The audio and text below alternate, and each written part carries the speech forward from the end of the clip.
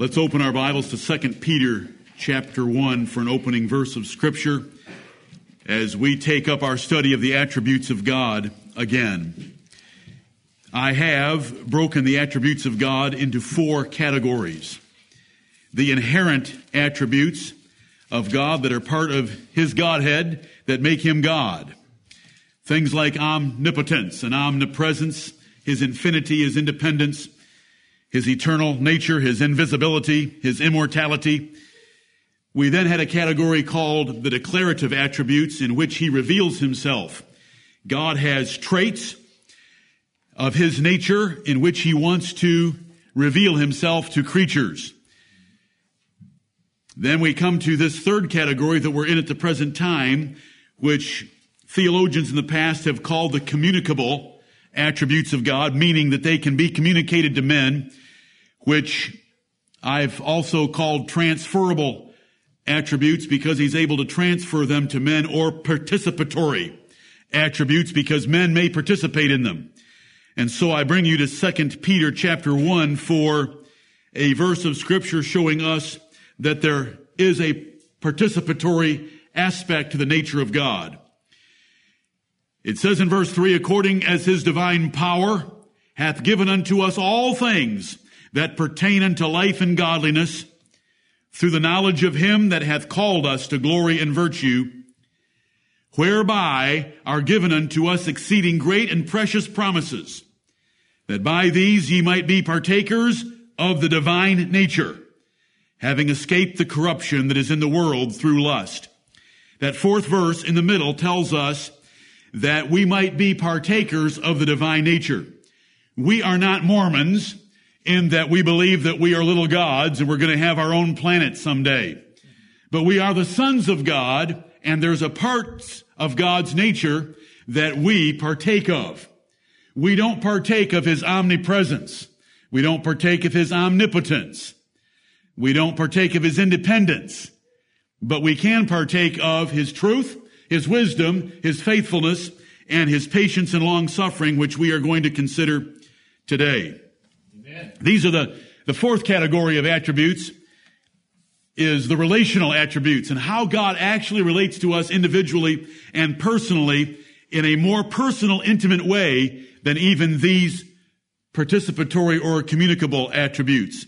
The first one we want to consider this morning is truth. Turn in your Bibles to Romans chapter 3 and the 4th verse, where we can find the text of Scripture that gave us the name for our website. Romans chapter 3 and verse 4. We want to deal with the fact that the Lord Jehovah, the only true God, our God and our Father, is the true God and is a God of perfect truth, of perfect fact, and of perfect reality, unlike all the other gods of the heathen, which you have already heard this morning. Romans chapter 3 and verse 4 says, God forbid, yea, let God be true, but every man a liar. That is where we stand. We'll let every man be a liar because every man is a liar, including the man speaking at this moment.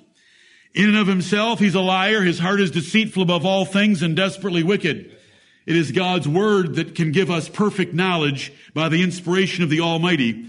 But God is true, and let us let God be true, and that means we acknowledge that God is true. Right. We have had people write us over the years asking, why in the world would we name our website Let God Be True? Because they write back in their ignorance, God is true.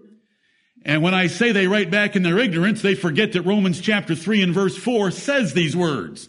Right. Let God be true. God is true, but we should acknowledge Him as true. We should submit to Him as truth, and we should have great confidence in Him and everything that He has said and committed Himself to do, because He is true. When Jesus said to Pilate that He had come into this world to bear witness of the truth, Pilate answered like any good college-educated person, what is truth? What is truth? Because if you get enough education, you won't believe there is any. That's right. But there is absolute truth. And God is the beginning of absolute truth because He is absolutely true. His nature is absolute truth about what a God should be. In the infinite sense of the definition of what God is true. Everything God has said is true. God has revealed truth to us, and He expects us to be true and honest in all of our dealings with others.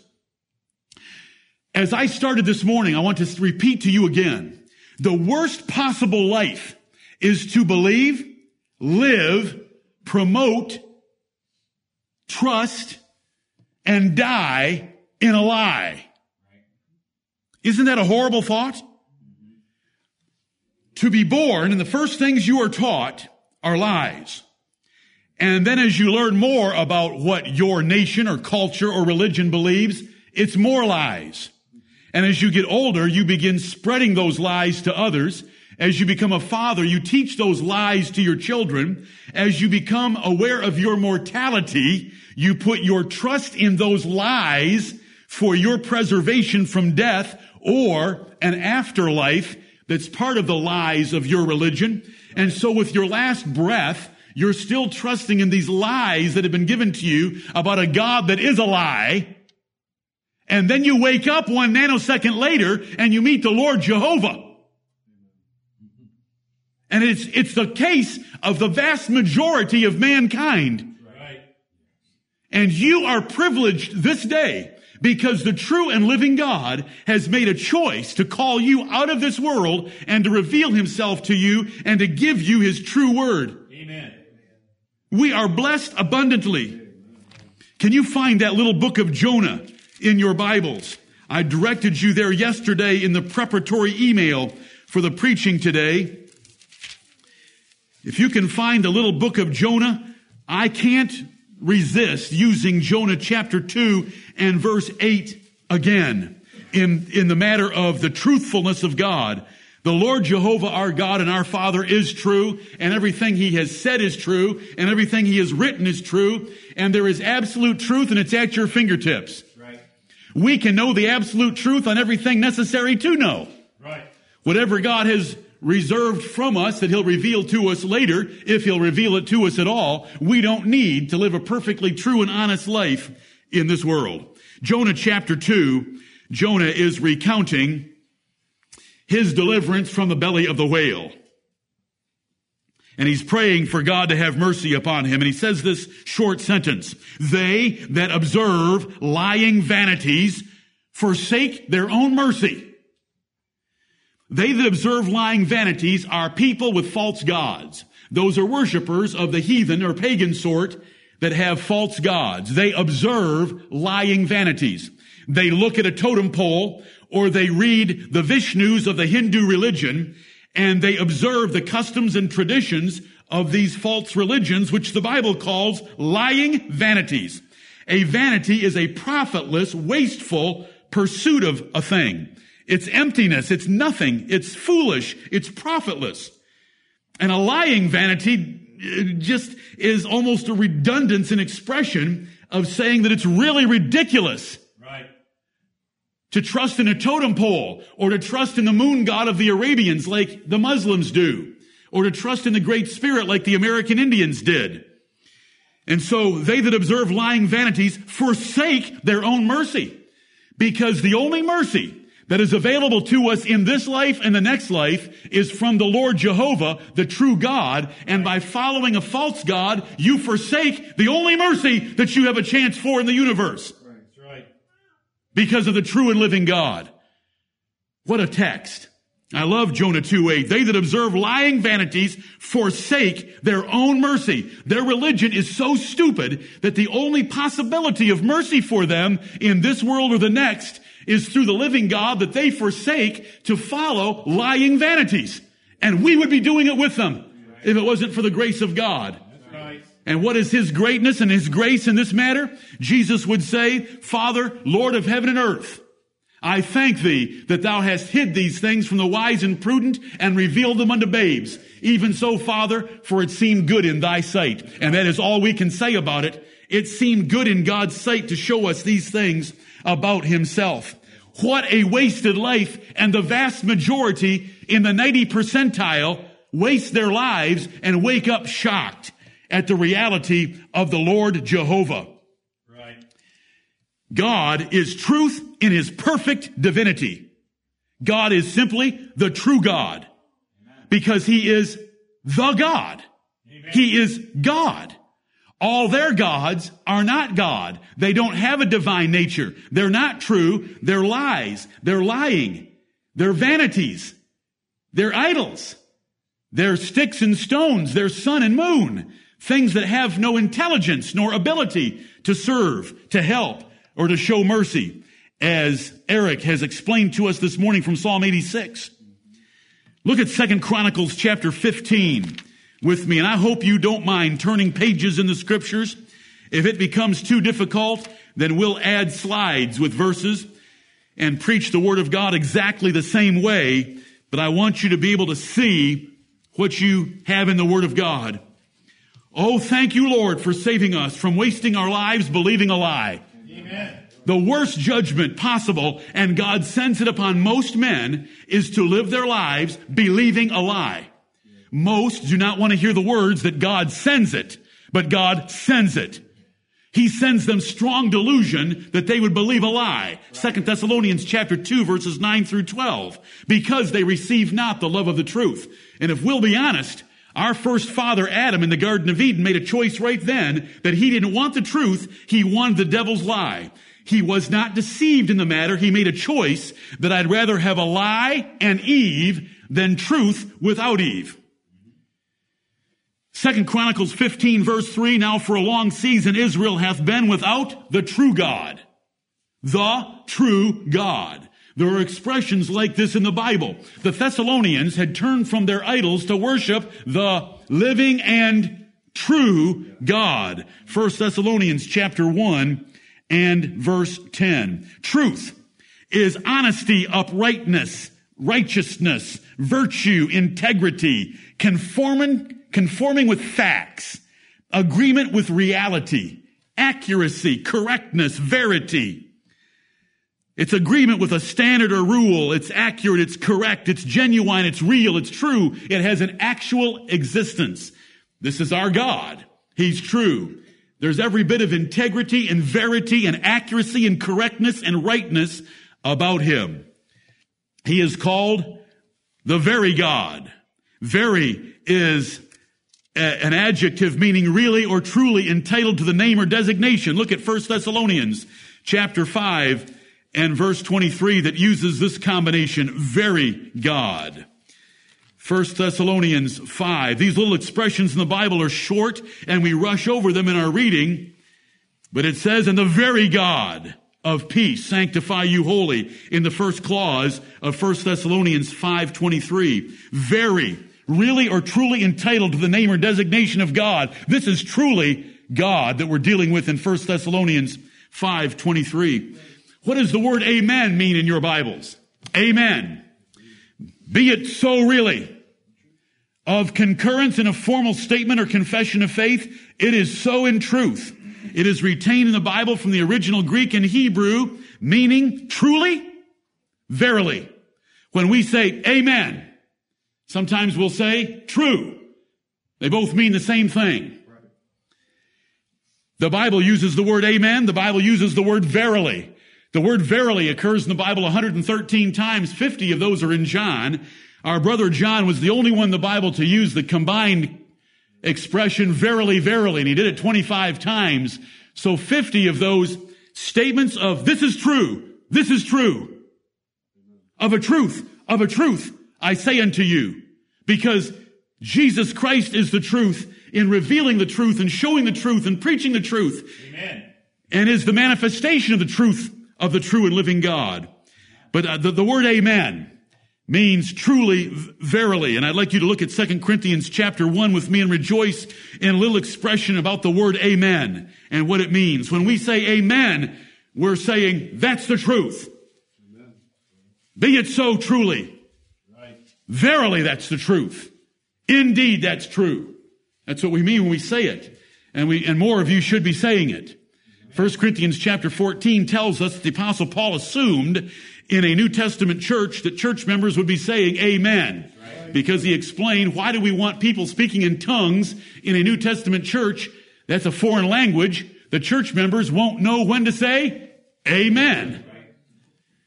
2 Corinthians chapter 1, verse 17. These people at Corinth were picking on Paul because he had told them he was going to come and visit them, but he did not get to visit them in the time frame that he had first suggested to them as the time frame for his next visit. And so they picked on him as not being a man of his word. It's hard to imagine that, isn't it? The Apostle Paul, who gave his whole life to the service of the churches of Jesus Christ and who endured persecutions and afflictions far beyond anything they could comprehend. Verse 17, when I therefore was thus minded, and that was to tell you that I was coming to see you, did I use lightness? Did I just lightly flip out with something about my visit? Or the things that I purpose, do I purpose according to the flesh? That with me there should be yea, yea, and nay, nay. Yea, yea, and nay, nay means a man that changes his mind, an inconsistent man, a man who says yes one day and changes his mind and says no the next day. The Apostle Paul's saying, do you think that after my flesh, or because I'm just an unstable person, I said, yes, I'm coming to see you, but then I changed my mind the next day and said, no, I'm not coming to see you? Do you think I'm a yes and no man? Do you think I'm a yea, yea, and a nay, nay man? Listen to him. But as God is true, this is how we should live our lives. But as God is true, our word towards you was not yea and nay. For the Son of God, Jesus Christ, who was preached among you by us, even by me, and Silvanus and Timotheus, was not yea and nay, but in him was yea. For all the promises of God in him are yea, and in him amen, unto the glory of God by us. That's the kind of religion we have. Amen. Yea and amen. There's no nay. There's no changing of our minds. There's nothing, well, this is the truth today, but tomorrow it changes like everything you hear in the news. You know, it was red meat that gave us cancer, and then red meat became popular again. Then it's coffee. Then it's not coffee. And on they go about different things because they don't know. They're all yea, yea, and nay, nay on everything because truth is resident in God. And unless he reveals truth, we can't even figure it out about inventing a wheel. A wheel is truly more efficient than a travois. But the American Indians never invented the wheel because God didn't show them the truth that a rolling object was easier to pull than a dragging object. Amen. Look at this glory. 2 Corinthians chapter 1, for all the promises of God in him are yea, yes, absolutely yes. And in him, amen, unto the glory of God by us. Oh yes, that's the way we want to preach. Lord, help us to preach that way. We have no time. We have so much material. There's so much to say. Lord, forgive me. I don't know how to preach and accomplish anything in the time that we have. Look at Deuteronomy chapter 32. I don't want to be long today. I was long last Lord's Day, and you were kind and gracious to me. I want you to be excited about the fact that you worship the true and living God. Amen. And that he has given you his truth and that your lives should be based on truth in everything you say and do. Amen. Deuteronomy chapter 32 verse 4, he is the rock, his work is perfect, for all his ways are judgment, a God of truth and without iniquity, just and right is he. Notice he is a God of truth. In Deuteronomy 32 and so many other places say similar statements. Look at Numbers chapter 23. Numbers 23. Amen. All the promises of God in Christ Jesus are yea and amen. Amen. To the glory of God. Oh, they picked on our brother Paul. Anybody get irritated by that? Yeah. Would you like to pay a visit to Corinth with a Molotov cocktail? Oh, forgive me for any of you that didn't understand my metaphor. Numbers chapter 23, our brother Paul had to endure persecution by the church that he founded with God's blessing. He was the wise master builder, and that's how they treated him.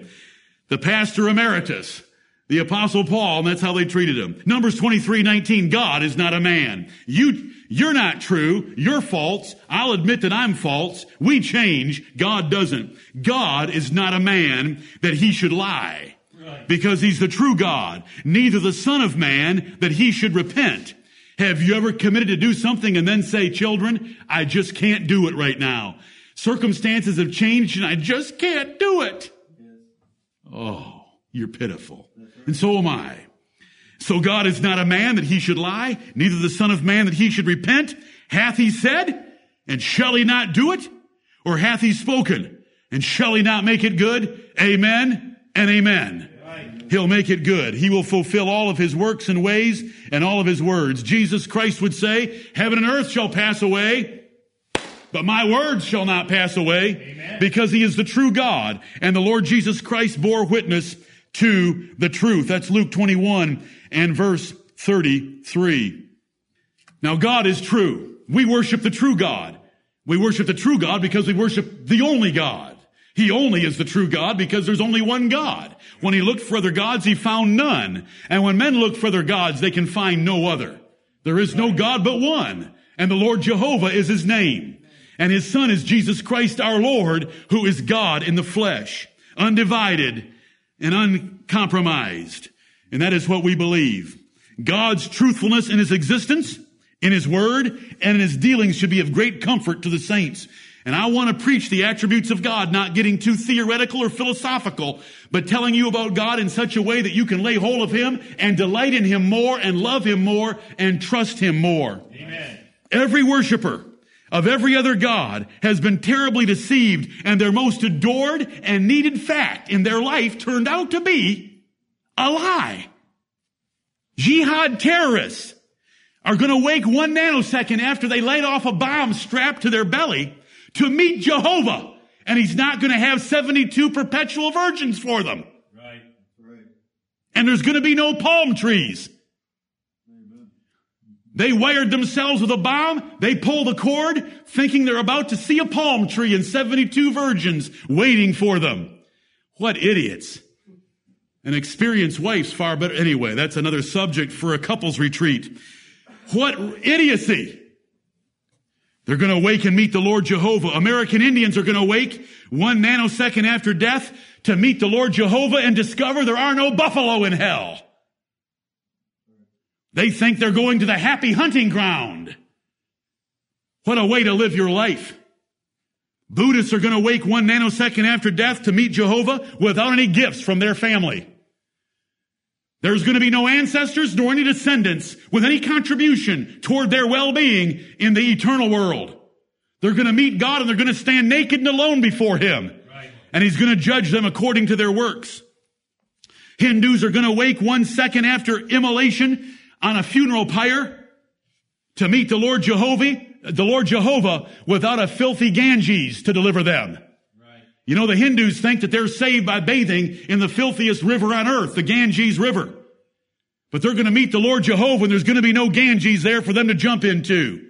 They can burn themselves to death in their funeral pyre, but it's not going to help. You can walk with Jehovah now, every second of your life, and you can run to him through the curtain of death. And he will be there for you because he is the true God. He is the true and the living God. And in him all his promises in Christ are yea and amen. Do you want to know whether you truly know whether you truly know the true God? Then look at John chapter 8 with me. John chapter 8. It's the truth of God that'll make you free and set you free. These people are in bondage to lies and to lying vanities. The Lord Jesus Christ came and he's told Pilate had a personal audience with the Lord Jesus Christ. I came to bear witness of the truth. What is truth? He had given up on the concept. There is truth. Jesus said in John 8:32, ye shall know the truth, and the truth shall make you free. The truth can deliver you from all the bondage of men, all the superstition, and all the lies, and all the lying vanities. Turn to chapter 3 of the same book. The Gospel of John, chapter 3, and verse 32. Speaking of the Lord Jesus Christ, who got his revelation from heaven itself. And what he hath seen and heard, that he testifieth, and no man receiveth his testimony. Hardly anyone believed the Lord Jesus Christ. He came unto his own, and his own received him not. John 1:11 told us, he that hath received his testimony hath set to his seal that God is true. Do you believe in the true God of the Bible? Do you believe in the Lord Jehovah of the Bible, the only true God? I'm going to find out right now if you believe in the true God of the Bible. Do you believe that the Lord Jesus Christ is from God, is the Son of God, and was God's Son? Verse 33, he that hath received his testimony. Jesus said, I am the Son of God. Do you believe that about him? Right. Does your life reflect that? Do you live a changed life that shows you believe that Jesus of Nazareth is the Son of God? Then you have set to your seal that God is true, because the greatest declaration and revelation of truth God's given this world is Jesus of Nazareth is my Son. You can trust everything he's ever written you. Look at 2 Peter chapter 1. I made reference to this in my opening remarks this morning, which were taken from Job 36, 1 through 4. But look at 2 Peter chapter 1 with me and realize that this true God has written truth to us in the Scriptures, to which we ought to pay careful attention. 2 Peter chapter 1. I thank God that in 1983 and 1984, before I was ordained, he spoke to me so powerfully from this text of Scripture that if I didn't truly believe this, I had no business in the ministry. Because the job description of a minister is preach the word. And if you don't believe that word is absolutely true and something of value for other people, you don't have anything to preach. Right. I don't know how to give good illustrations or tell stories or tell jokes or anecdotes, and I wouldn't if I knew how. Right. Thank you, Lord. Amen. 2 Peter chapter 1 verse 19, we have also a more sure word of prophecy. More sure than what? Why is the word also there? Also is only in a sentence if there are two things being compared. The two things being compared are Peter on the Mount of Transfiguration in verses 16 through 18, when he heard God speak from heaven as he looked on Jesus glorified, talking with Moses and Elijah. He heard God's voice from heaven, and he says that in verses 16 through 19, and we were eyewitnesses of Jesus Christ's majesty, and there came such a voice to him from the excellent glory. Right. But he says in verse 19, we have also, in addition to that experience in my life and in the lives of James and John, we have also a more sure word of prophecy.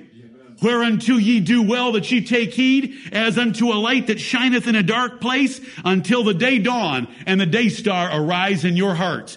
The word of God, because it goes on to say it's talking about the Scriptures. Because it says in verse 20, knowing this first, that no prophecy of the Scripture is of any private interpretation. This is the true God, and he's revealed truth to us in the Bible. Do you believe everything in the Bible? What is your favorite promise that's in the Bible? I will never leave thee nor forsake thee? That's an incredible statement by the infinite, independent, eternal, true God. I will never leave thee nor forsake thee. Do you believe that? It's true. Amen. Or do you like this one? In my Father's house are many mansions. I go to prepare a place for you. Oh, you're kidding. The Lord Jesus Christ has left this earth to go prepare a place for us? That is true. It's in the word of truth. It's from the God of truth. Right. Since our God is the true God, then everything about us and our dealings should be only truth. Our God has revealed himself in a true Bible, then every word we affirm should be truth. Everything we say should be true. Men should be able to count upon our words because we're the sons of God, so we keep our words as much as we possibly can. We should confidently affirm every word that's in the Bible. That is why we make such a big deal about every single word that's in the Word of God, because God is true, thy word is truth, and if we start questioning one word, who's going to keep us from questioning the second word? And if we question two, we'll question more. That's right. Because he's the God of truth, and he's revealed truth, and he is truth, and he's shown us truth, and we should honor truth. Look at Romans 12:17 with me as we bring this attribute to a close. Could I preach for a month on the truth of God? Easily, and I would enjoy every minute of it. But I want to preach some other things before I die than the attributes of God. So we move on. I'm sorry. Romans 12:17. The second sentence in that verse, provide things honest in the sight of all men. This is one commandment of many. The lip of truth shall endure, but God shall punish all liars. Where are all liars? According to Revelation 21, verse 8, verse 27, in the lake of fire in hell. All liars shall have their part in the lake of fire, because God is a God of truth and he will punish liars. Now every liar that Jesus Christ died for has his lies paid for. But brethren, let's be speakers of the truth, so we look like the sons of God, blameless and harmless and without rebuke. No one can rebuke us that we don't keep our word, because we are the sons of the God who keeps every word that he has uttered. Right. May the Lord be praised. He is a God of truth. Do you believe that? Yes. Okay. Do you love that? Yes. Do you know that 1 nanosecond after death, you're going to wake up to have confirmed with brilliance everything you've read in the Bible. Yeah, that's right. But in a magnitude that you couldn't imagine, because you're here on earth. It's going to all be true. Did you read the email testimony that I sent you yesterday? And for those of you that didn't, I'm ashamed of you for your depriving yourself of something valuable. A young mother with 6 young children died of cancer. Her story has been told on internet blogs for the last couple of years. She died this past week, and her husband wrote an assessment of the family watching her die, and you need to read it. I had other people in the world write me and appreciate that email attached to the preparatory, and the church members here didn't read it. You're too busy? Really? Why don't you come to me? We'll sit down with a piece of paper and a pencil, and I'll show you that you waste about 150 of your 168 hours a week. You say, well, you're exaggerating. I only waste 140. Okay, I'll admit that. It was for your profit. I would never send you anything that wasn't for your profit. I don't spam anyone, especially my friends. And the reason I'm a little irritated about that right now is because it reflects so much on the true God and how a Christian can die, and it is so different than everyone else that dies when they wake up 1 nanosecond later and realize it's all been a lie. Turn to Romans chapter 16, since you're close at hand. I know that some of you are busy, but you're not so busy that you can't take a couple of minutes to read things that are good for your soul. You're busy with things that are not good for your soul, so why don't you spend some time with things that are good for your soul. I am busy too. I love all of you. Forgive me if you think otherwise. I care about your souls, and I want you to all die in peace with faith and hope and great confidence. Yes. And everything is designed toward that end. Romans 16 and verse 27, to God only wise be glory through Jesus Christ forever. This is an expression that's found in other places in the scripture, but he is the only wise God. By wisdom, what do we mean? By wisdom we mean his independent genius at knowing perfection. Independent. He is not influenced or helped by anyone else. Genius at understanding, grasping, and knowing perfection. That is wisdom. It's a little stronger than how we define it for ourselves in the book of Proverbs, the power of right judgment. I mean, if you want to expand the power of right judgment to get up that high, you're welcome to. But it's independent genius at knowing perfection. It's far beyond mere omniscience. Omniscience is knowing all things. A foolish man can have knowledge. Being wise is different than just having knowledge. Knowledge would be the accumulated store of all facts. It's way beyond that. It's how do we sort the facts and make sense out of them? And how do we arrange a countless number of interrelated events in time to accomplish a glorious single solitary end? And that is the glory of God. His wisdom is incredible. It's just glorious to even meditate upon it and think about what does the wisdom of God mean. Right. And so I'm trying to define it for you. It's his independent genius at knowing perfection. We mean by wisdom, it is the right application and use of his understanding to accomplish his glory. His understanding of every secondary cause and every person that thinks they have liberty of choice, and they do have a certain measure of liberty of choice, arranging all of that for the accomplishment of the glory of God. It's incredible what God is able to do in his wisdom. By wisdom, we mean choosing the perfect ends for all things and ordering all circumstances and means to accomplish those perfect ends. By wisdom, we mean the coordination of all means and secondary causes while allowing them liberty. Now listen, when you play chess, I'm going to tell you something about when you play chess. We had that mentioned today. When you play chess, do your chess pieces have liberty of movement? I don't think so. Have you ever looked at your chessboard and watched any of the pieces move by themselves? No. Oh, now how many pieces are on a chessboard? How many on your side? 16?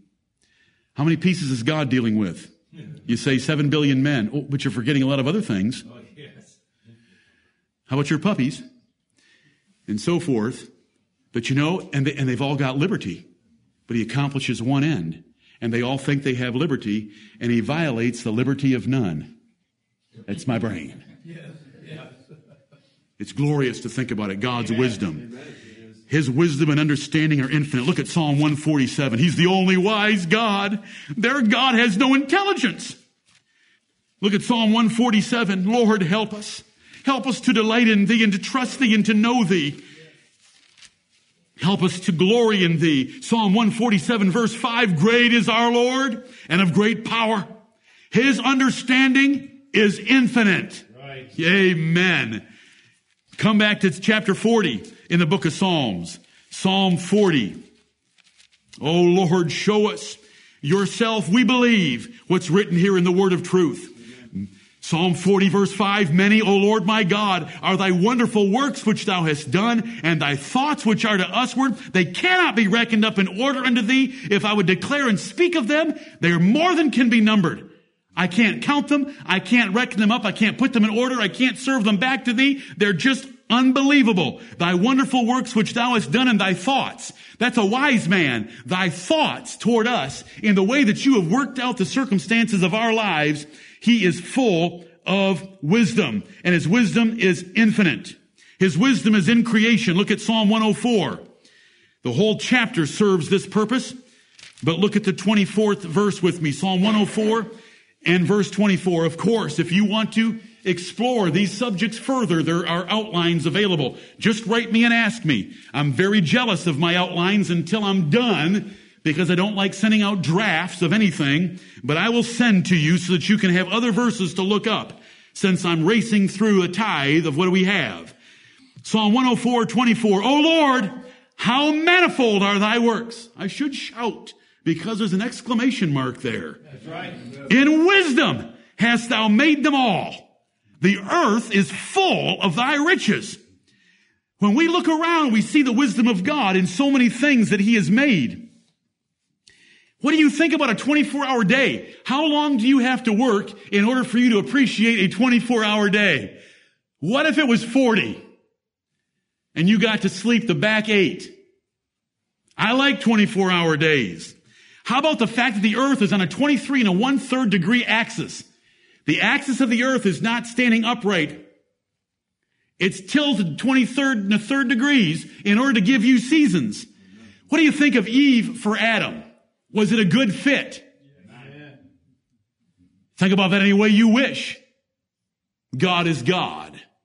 And he's creator of anatomy and temperament and disposition. Sunshine. When you step out on a beautiful sunny day and that radiant heat from 93 million miles away touches your skin in an instant. Is that pretty nice? How about moonshine at night? I don't mean that kind of moonshine. I mean a moon shining. Some of you from Tennessee are going to get excited. I mean the moon shining on the ocean at night. The things the Lord has made. How about food and taste? Do you know you have sections on your tongue that are made to pick up different tastes? Salty? Sweet? Wow. His creation. Wisdom. You know, we could just have a hole and we could push it down with a plunger. We could take a pill that has no taste. But God in his wisdom did so many wonderful things for us. Do you like the water cycle? How it cycles our water. And it's in a continual rotation and it's held up in clouds. Puffy white clouds hold millions, billions of tons of water. Right. can water the whole county so easily. How about the horse and the ostrich and all the things that we've considered before about his creation? Do you see his wisdom in it? Oh, glorious. Amen. His wisdom and providence. Look at Proverbs chapter 8. Proverbs chapter 8. Proverbs 8 and verse 12. Freon. Do you think Freon's pretty neat? Amen. Freon is a special gas that allows air conditioning, chilling, dehumidifying of air. Down here in the South, thank you, Lord, for inventing. No, he gave that invention to men. Right. Verse 12 of Proverbs 8, this whole chapter is about wisdom. I, wisdom, dwell with prudence. Because we're sisters in the same family. And find out knowledge of witty inventions. Right. Witty inventions are from God. I made mention earlier of the American Indians not even being able to figure out a wheel. Most everybody else in the world had figured out a wheel. The Aborigines in Australia, New Zealand hadn't figured it out either. And the Indians in the South African, Brazil, Amazon River jungle hadn't figured it out either. But how about Freon? Let's progress a little bit past the wheel. How about Freon? I'm just mentioning it as it's a witty invention. It's by God's wisdom. And it's by him putting just a little tad of wisdom in a man's mind that's able to figure out that Freon could do us a service. And figure out how to do that. God raises up the man. God gives him the mental aptitude. God brings him along at the right time when Freon is discovered, and so forth and so on. God does that in his wisdom for us to enjoy witty inventions which are found out by wisdom. The wheel is a matter of God's providence in such a thing. How about your spouse?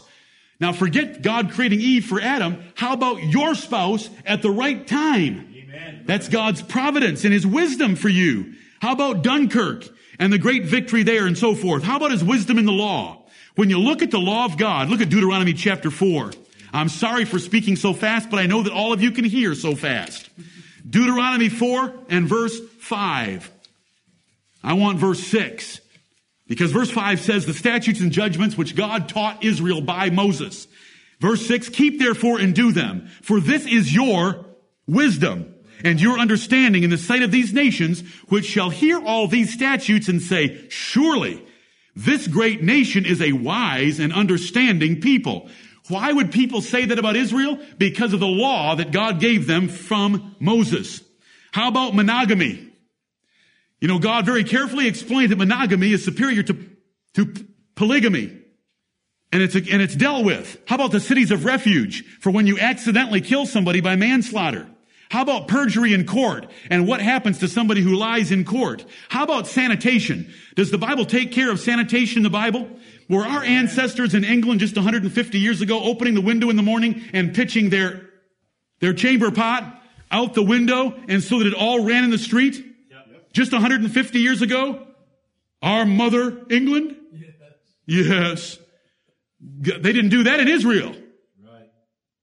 In 1500 BC. They had to carry a shovel at all time, and the Bible says, what cometh out from behind thee, dig a hole and put it in and cover it up. And so we do that today with the silver lever, but they had it in 1500 BC. I think that's wisdom, and it's in the law of God. How about quarantine for certain contagious diseases? Yep. How about running water? Did you know that real cleansing in the Bible is described as running water? Did you know that that was not adopted by doctors in New York City until the turn of the century, last century? They were wondering why so many babies were dying when women delivered at the hospital. That's because these doctors would go from a cadaver of a dead person to delivering a baby. And then a Jewish doctor, and he's well known. I can't remember his precise name right now, but anyway, I can get it for you if you want it. You can go Google search anything I say and prove me right or wrong. He knew that in the Bible it said, the only way you can really get clean is under running water, not sticking your hands into a bucket where doctors have been sticking their hands all day long. It's in the Word of God. Right. Centralized authority. I get sick and tired of finding a big government growing bigger and bigger and bigger. If you think a division of powers is something wise, you're wrong. God never had such a system of government. Right. I believe in centralized authority. I would much rather have a monarchy with a God-fearing man. Right. Of course, there has to be an exception to that, right? His wisdom is in salvation. Look at Ephesians chapter 1 and verse 8. God always centralized authority because he's efficient and he's wise. Separation of powers and have everybody competing against everyone else. It may slow things down. It may protect you from time to time, but it's incredibly inefficient. Right. Ephesians chapter 1 and verse 8. That's like asking your kids to help you run the house. Ephesians 1:8. Wherein he hath abounded toward us in all wisdom and prudence. This verse is stuck right in the middle of that favorite passage of ours, Ephesians 1:3-14, that describes our salvation. And notice what it's referred to as in this 8th verse. Wherein, that is in the forgiveness of sins, the predestination to the adoption of sons, and so forth that has been described here, wherein he hath abounded toward us in all wisdom and prudence. Salvation shows the wisdom and prudence of God in his election of men before the world began, in his redemption by paying the price of their ransom on the cross of Calvary, by their regeneration to change their nature, by converting them, by teaching them and educating them in truth so that they know how to live, and by our final glorification, because flesh and blood cannot inherit the kingdom of heaven. Heaven cannot have your body. Your body stinks and heaven doesn't stink. That is why you take baths and showers. And heaven can't have your body. God's going to glorify your body and you'll never have to take a bath or wash that long hair again. That's what's coming for you. It's all in the Word of God. You want to talk about wisdom? How about a virgin birth? Right. How about the wisdom and the power of a virgin birth? How about, as our brother wrote in a song that he wrote for our church about salvation, that the woman that God cursed was the actual, and the conception of the woman that he cursed. Remember, God said, I'm going to greatly multiply thy sorrow and thy conception. But it was the conception of Mary that resulted in our Savior. That's right. Take that, devil. How's that for wisdom? Thank you, Lord. Amen. His wisdom in the gospel. You know, the gospel is so glorious, it's foolish to the wise, but it's wise to the foolish. Amen. Now, who could design a gospel that way? The gospel of the Word of God presented to the wise, they count it foolishness. Presented to us fools of the world, in their opinions, we know it to be wisdom by God's design and ordination. It's the savor of God that always triumphs. Right. How about the Ethiopian eunuch? Is God able to find a man who's alone in the middle of the desert? Is God able to send him the right man? Is God able to arrange a baptistry when needed? An oasis there in the desert. And what? The wisdom and power of God. Glorious. Our God is the only wise God, and what wisdom he has and what wisdom he has shared with us. Amen. Do you trust creation? You know, I didn't go over creation to entertain you, except to entertain you in delighting in God. Do you trust his creation, how he made you? Do you trust how he made you? Do you trust how he arranged the human body? Seasons, rain, natural disasters. Do you trust all that? Do you trust his providence and the wisdom in his providence? All of his choices that profoundly affect your life. There are choices that other people have made that profoundly affect your life, and God made all those choices, even though others may have been involved with their own little liberty. Do you trust him in all of that? Do you trust all that God does that affects the world in his wisdom? And do you fully submit to it and appreciate it? How much do you trust the Bible? Do you trust it absolutely? Do you believe in this true God and this wise God who has written us a book that is true and a book that is full of wisdom? Do you fully trust it? Do you trust it about civil authority and your duty to honor and pray for our president, though you may not like him? Get over it. Amen. Who do you think you are? If you were 10 times smarter than you are, you still wouldn't have enough judgment to make a judgment like that. That's right. Trust God. He's wise. Everything he does is wise. It's far better than your choice. Amen. Or you're the wise God and he's the fool. But I rather believe he's the wise God and okay. Amen. That's right. Do you trust it about marriage? The purpose of marriage, the submission of the wife in marriage, the husband not being bitter, the place of sex, love, affinity by marrying outside the Lord. Do you believe all those things? Amen. Because that is the wisdom of God revealed to us in the pages of Scripture. Do you trust salvation? Do you trust how and whom God saved according to his own will? David in his deathbed said, although my house be not so with God, yet he hath made with me an everlasting covenant, ordered in all things and sure, for this is all my salvation, all my desire, though he make it not to grow. It was limited. David had a big family with lots of sons, and they were a mess. And they were not all included in God's plan for his family tree. God did not make it to grow, but it was all of David's confidence and assurance for the long run because it included the Lord Jesus Christ. Do you trust God's choice in all of these things? Look at Matthew chapter 11 and verse 19. Do you justify the wisdom of God? I'm going to find out in this attribute whether you do or not. Matthew chapter 11. Matthew chapter 11. The attribute of God being true. Do you know how you prove it? You believe that Jesus Christ is God's Son. And you live like it.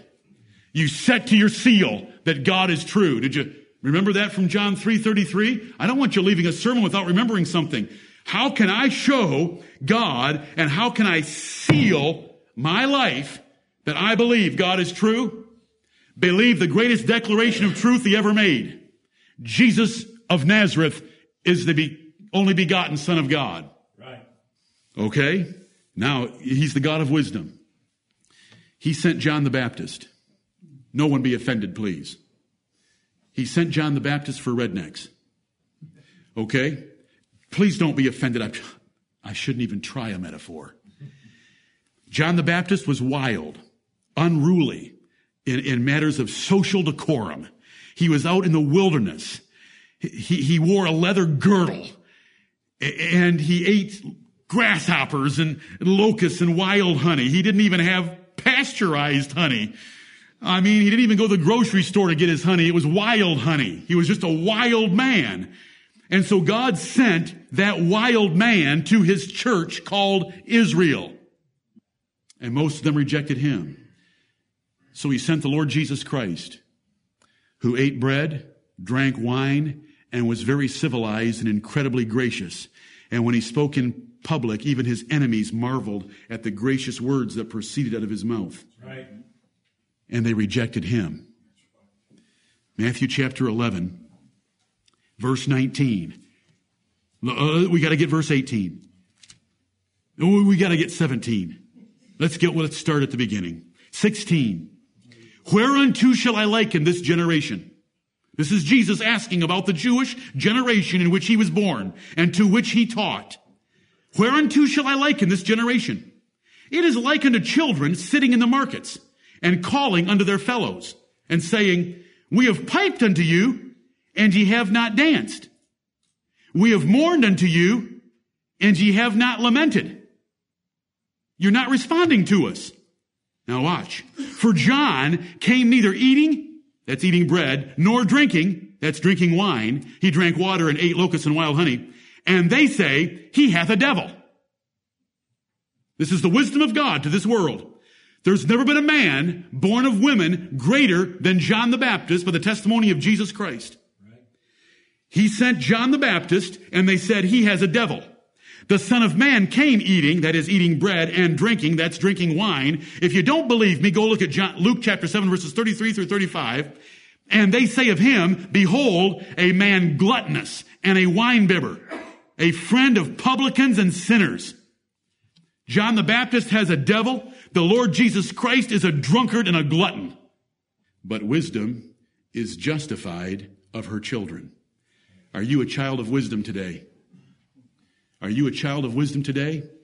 This is how you know. John the Baptist was the greatest ever born of women, other than the Lord Jesus Christ. And the Lord Jesus Christ was the Son of God. And both of their messages were absolutely true. I believe everything they said. I'm going to live my life by their testimony. No matter one looked and ate and acted very differently than the other. I believe them both because it was the wisdom of God being revealed to men. It is justified of her children. Amen. Because our God is wise, he's given us so much wisdom, we should live wisely in all of our... He's given you a new man that thinks differently than everybody else. And it thinks differently than your old man. He's given you his Holy Spirit. He's given you the inspired scriptures. We have the means to be wiser than our peers, as the book of Proverbs encourages us, and I write you every day. You know, many are reading those every day. Do you read them every day? it's going to take you less time to read it than it takes me to recompose it. Why am I sending them to you or to anyone else? Because it's the wisdom of God revealed to us. It's incredible the amount of wisdom God's revealed to us. In all aspects of life are in the book of Proverbs. We have wisdom to be wiser than our superiors, as the book of Psalms teaches us. If we meditate on God's precepts and keep meditating on those precepts, we can be wiser than our enemies, wiser than our teachers, and wiser than the ancients. Right. Thank you, Lord, for such wisdom. We, above all people, should be wise. Wisdom teaches us that the heart is more important than ritual. Mercy is more important than sacrifice. Righteousness is more important than appearance. Love is more important than riches or a fancy meal. You should have the answers to almost every question of life with sober and sound judgment, because the Lord's given it to you. The God of wisdom has given it to you with the Holy Spirit and with the wisdom of His Word. Yes. Our God is the true God. Our God is the only wise God. He has shown us truth. He has shown us wisdom. We are blessed beyond description, beyond comparison. It's incredible. And there is nothing in us. There is nothing in us. I am not worthy of the least of all the mercies and of all the truth that God has shown us. Amen. According to Genesis 32:10, where Jacob said those words in his prayer to God. I want you to love this God. And if you will love Him and love His truthfulness and live true and believe the record that He's given of His Son, Jesus Christ, and if you'll appreciate His wisdom and love His wisdom, see it in creation, see it in salvation, and if you will appreciate the book of wisdom that we have and that you will live a wise life, you can come to that hour of death, and 1 nanosecond later, we'll be in the presence of the Lord Jehovah, and we will not be surprised by anything except the magnitude of the grandeur and glory that we cannot properly express here. Right. May the Lord bless the preaching of His word. Amen.